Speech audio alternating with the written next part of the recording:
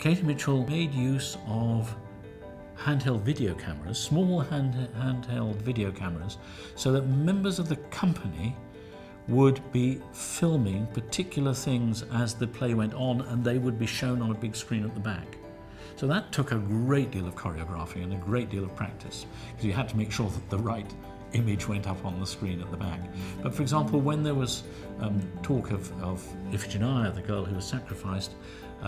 one of the members of the company, who was the ghost of Iphigenia, her face would come up on the back screen. There is Clytemnestra holding a sort of sacrificial bowl in her hands, and there is a blurred image of her dead daughter on the screen behind her. But that was not shown from a projector, it was shown from a handheld camera that was held by one of the members of the company. And then if you look at this image from the third play, here is the rather terrifying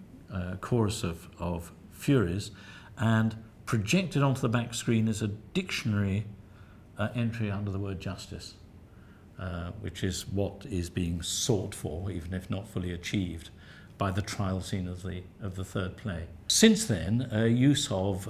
projection, use of film and so on has become quite familiar in the theatre, but we're talking only 14 years ago, and yet it was still then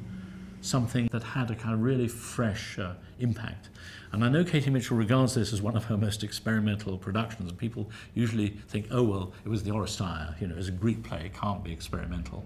And people think of some of her other things as more experimental, but she herself regarded this as a very important exploration of modern theatrical techniques.